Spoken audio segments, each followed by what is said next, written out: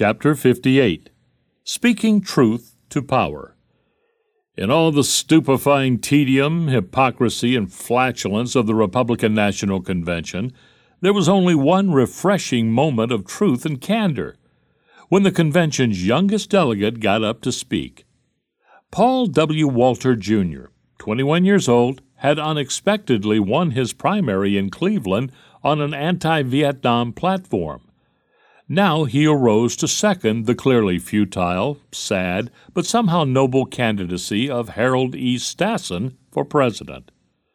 To a bored and unheeding audience, Paul Walter addressed these words: "The 13th Amendment to the United States Constitution specifically prohibits involuntary servitude, and the government is supposed to be the servant of the people.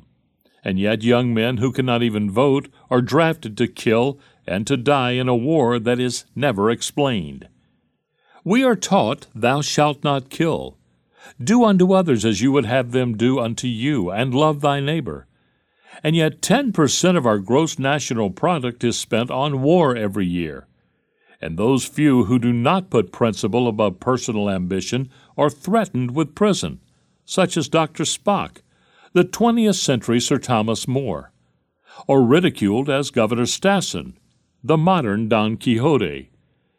These men have helped build a foundation for a lasting peace. The next time we deride them, we should ask if we have done as much. Thank you for your inattention."